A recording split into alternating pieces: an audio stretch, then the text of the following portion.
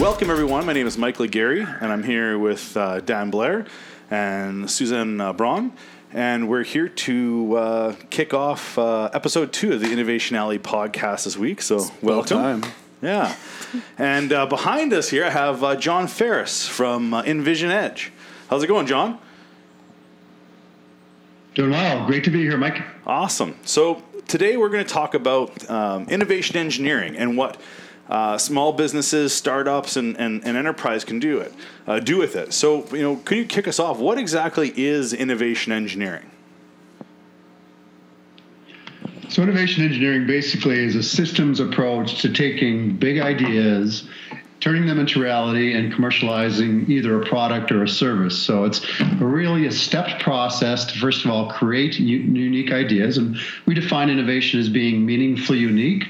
So the idea needs to be unique, meaning different, but more importantly, needs to be meaningful, where somebody sees value in it. So a customer is going to pay more for the product, use the product more, or what have you.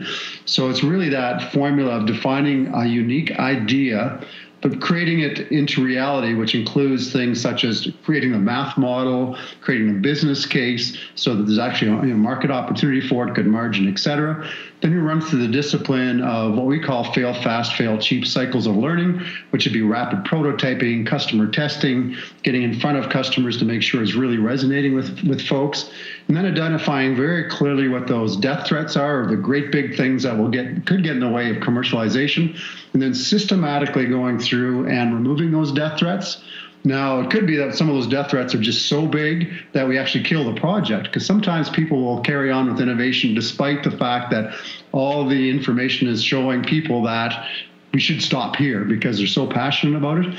But including the fact that there are death threats that are identified, and if they're so big that they need to be stopping the project, then let's actually stop this commercialization right here and now, or take a different tack or a different path. But it's really that discipline of idea generation all the way through to launching of a product. So you talked about the death threats, killing it off. But how about on the ideation side? Like, what's unique about how you can generate ideas with innovation engineering, say like for a startup or for a mid-sized enterprise? Sure. Yeah. There's kind of two ingredients for coming up with ideas, because often what happens when organizations are idea generating, you're sitting in a big room and you might have a whiteboard or a flip chart, and you're just basically brainstorming. We call that brain dumping. All you're doing is putting a few things down on the whiteboard and not really generating really rich, meaningfully unique ideas. So what we do is, first of all, it requires leveraging diversity. So you get multiple people in the room. It's very difficult to generate ideas on your own or with one or two people. So we get multiple people from an organization, could include customers, suppliers, et cetera, get multiple people together, but then you apply stimulus. The key is a multiple stimulus. So some of the stimulus could be things such as, we use this one exercise, we call it take over time. So let's assume that the organization or there's the entity is taken over by a big company such as Starbucks, a coffee company. If Starbucks takes this company over, what would they do to help solve this particular problem that the startup or the company is trying to solve? So you apply different levels of thinking to basically that problem by using different levels of stimulus. So we have 130 different types of innovation tools that we use to generate different levels of stimulus. Some of it's kind of easy type of things like the takeover example that I talked to you about. Some of it's very abstract. We use analogies, for example, to help try to solve problems for companies that others have solved in other industries, but could be applied to this particular industry. So it's using those particular tools to generate really cool ideas. Awesome. So it's not just a bunch of people thinking in a room and guessing with something. It's a framework to make sure they're thinking of a diversity of ideas that they may not have actually cared about or thought about before, and putting them all together. Well, exactly. And the key is we go through a very, very regimented process of, first of all, idea generation, which is kind of open source idea generation. And then you focus on distilling those or converging those ideas down that are more specifically focused on solving the customer's problem. Now, a lot of times ideas that are generated aren't focused on what the problem is that we're trying to solve. It's really the concept of design thinking. You fall in love not with the idea, you actually fall in love with the problem. So we focus on, first of all, before you even get to idea generation, what is the specific problem we're trying to solve for a customer here? So we identify very clearly what the problem is, and then we focus on the idea generation activities that could help solve that problem. So you really fall in love with the problem, clearly articulate what that is, and then you generate those ideas to help solve that problem.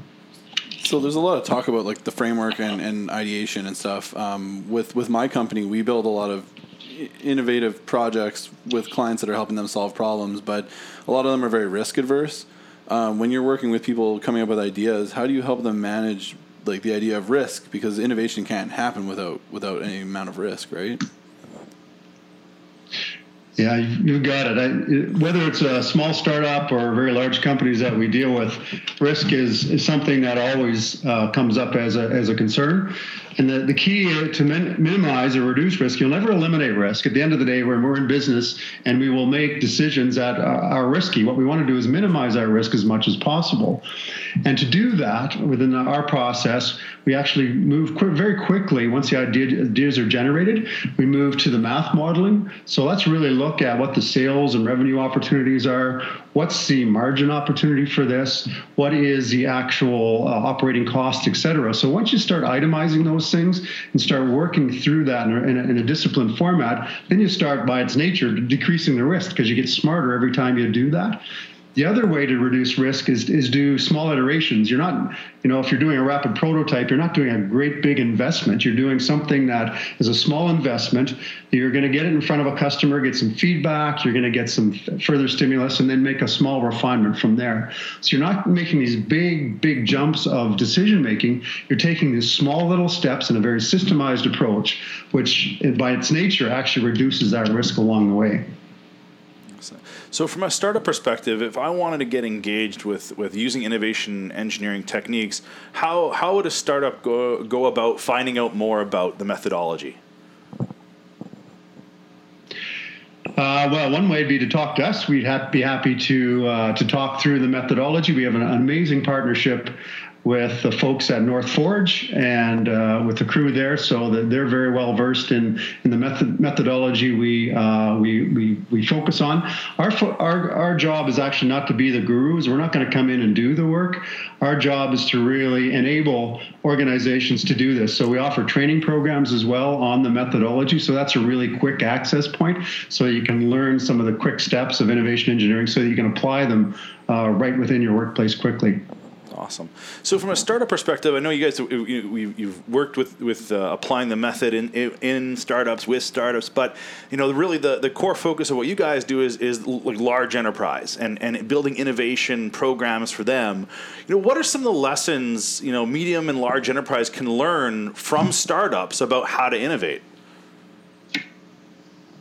That's a great question, Mike, and that's kind of the paradox of innovation between large, mid, and small companies or startups.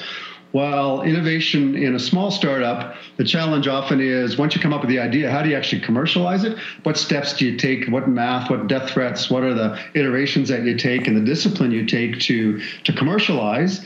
And then layered on top of that, as you start getting some success, you have to build in some business systems like HR practices, financial systems, all that type of thing. So which companies don't have. They just don't have that, which helps them get to that next level of growth.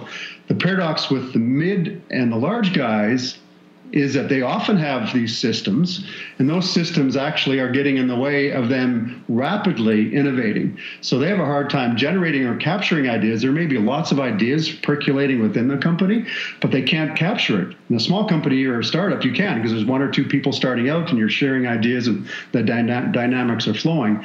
In the mid to large companies, they're having a very difficult time capturing the ideas, and once those ideas are captured, running it through a system to really quickly do it is really the challenge. So, the large companies can learn from the startups from the perspective of agility, moving quickly, sharing information, the speed of communication, very rapidly changing. On the other hand, the startups can learn some of that discipline of, doing your math modeling, doing your customer testing, doing the rapid prototyping. We call it a rhythm of accountability. Hold yourself accountable on a regular basis to hit targets and milestones, which Mid-sized to large guys are often very good at that. Sometimes the startups can't or just don't. This is because they haven't grown up in that space. So I think there's just such an amazing sharing of those type of business practices between the startup folks and the mid to large guys that it could be a very powerful lessons learned.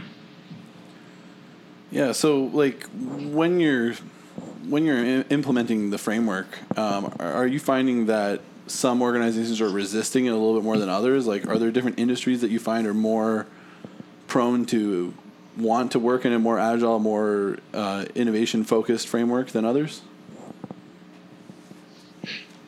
So what we found is that there's nothing industry-specific or through a vertical that prevents or slows down innovation based on the nature of an industry. One of the keys that we're finding out is actually it comes down to the leadership mindset. So it's a leadership mindset that often will dictate or will determine whether innovation is going to be successful or not. So leadership teams, for example, that are open to innovation, they're open to change, and most importantly, they're willing to delegate and allow employees and team members come up with ideas. Those are the ones that are the most successful. Those organizations where leaders are very protective, they're kind of very silo-based, and they don't want to share information or share ideas, those are the ones that just cannot embrace innovation. It doesn't matter what strategy you have in place. It doesn't matter what system you have in place. If those leaders do not have that innovation mindset and that willingness to be open to ideas, generate ideas, implement a system, then it's just not going to work. So again, it's not industry specific. It's fundamentally in the mindset of the leaders that will determine whether the innovation system will be successful or it won't be. So you use the word innovation system. Can you tell us about like how hard is this thing to implement? Like, is this something it's going to take me days and weeks and months to put into my organization, or is there an easy way to get started in innovation engineering? Yeah, great question. So we're about enabling innovation, and we want to get started quickly. Now, for the full, and if you're in a mid and large company, you want to implement it across the organization, it's going to take a long time to fully implement it. However, you can start within a department or an area, or if it's a smaller organization, you can start right away. Once you know some of the fundamental principles, that can be applied right away. So, for example, we do, in fact, we have a quick start innovation engineering training program coming up in February. But in 3 days, you really get a kickstart to the whole methodology. 2 days of training on the systems and the steps that you can follow. Day 3 is focused on basically implementation of some ideas or opportunities that you have within your own organization. And that's intended so that you can start basically implementing the principles the next day. So it's not about the big, massive system program that's going to take years to implement. It's really about some of those techniques, those tools and things that you can practice right away. Now, again, for the full system, it's going to take some time because it's integrating into the culture of your organization. But for some of the key tools and the processes, and for a smaller company, you can get going right away with this. So I have one more quick question. So for the mindset issue, because of course it's never going to be completely fixed for an organization, but do you have any tips for people who are working in large corporations or large enterprises that have the issue of superiors that are in the wrong mindset? How can they go about changing the mind of those people? Like, have you seen anything that has worked for your clients in the past? Yeah, so what we often do, we'll go in and just kind of assess the innovation readiness of a leadership team. And we do that through, first of all, kind of identifying where some of those areas of resistance may be, and then make the compelling case for the innovation. Why are we actually doing it? So often when leaders see that at the end of the day, if they're doing this, they're implementing and supporting innovation, they will actually be more successful in what they're doing. So it's making that case of what life will look like after they implement a full innovation culture and the system. So it starts with awareness, and it starts with focusing on those leaders that may be resistant. Frankly, there are times when that's just not going to work. So we will actually work with organizations in some cases, and they'll have to make some decisions. And those organizations that truly want to transform, and there's resistance at the leadership team, then they will have to make decisions about those leaders. Do they want to keep them on the team or not? If they don't, if they want to make that next jump to fundamental transformation and innovation, they might need to make some changes within that leadership team. Perfect. Well, thank you, John. So, like I said, innovation engineering, it's a method that startups through enterprise can use. It's more than just brainstorming. It's that system. So that's really neat to see. So they can check out Envision Edge online, find out more about innovation engineering. Yeah. That's exactly right. You can check us out at envisionedge.com. You can call me directly. My number is 204-290-7110. Always love to talk about innovation, growth, and transformation. And we have a quick start program coming up February 14th through 16th right here in Winnipeg as well. So if anybody's interested, love to talk. Perfect. Well, thank you very much, sir. Take care.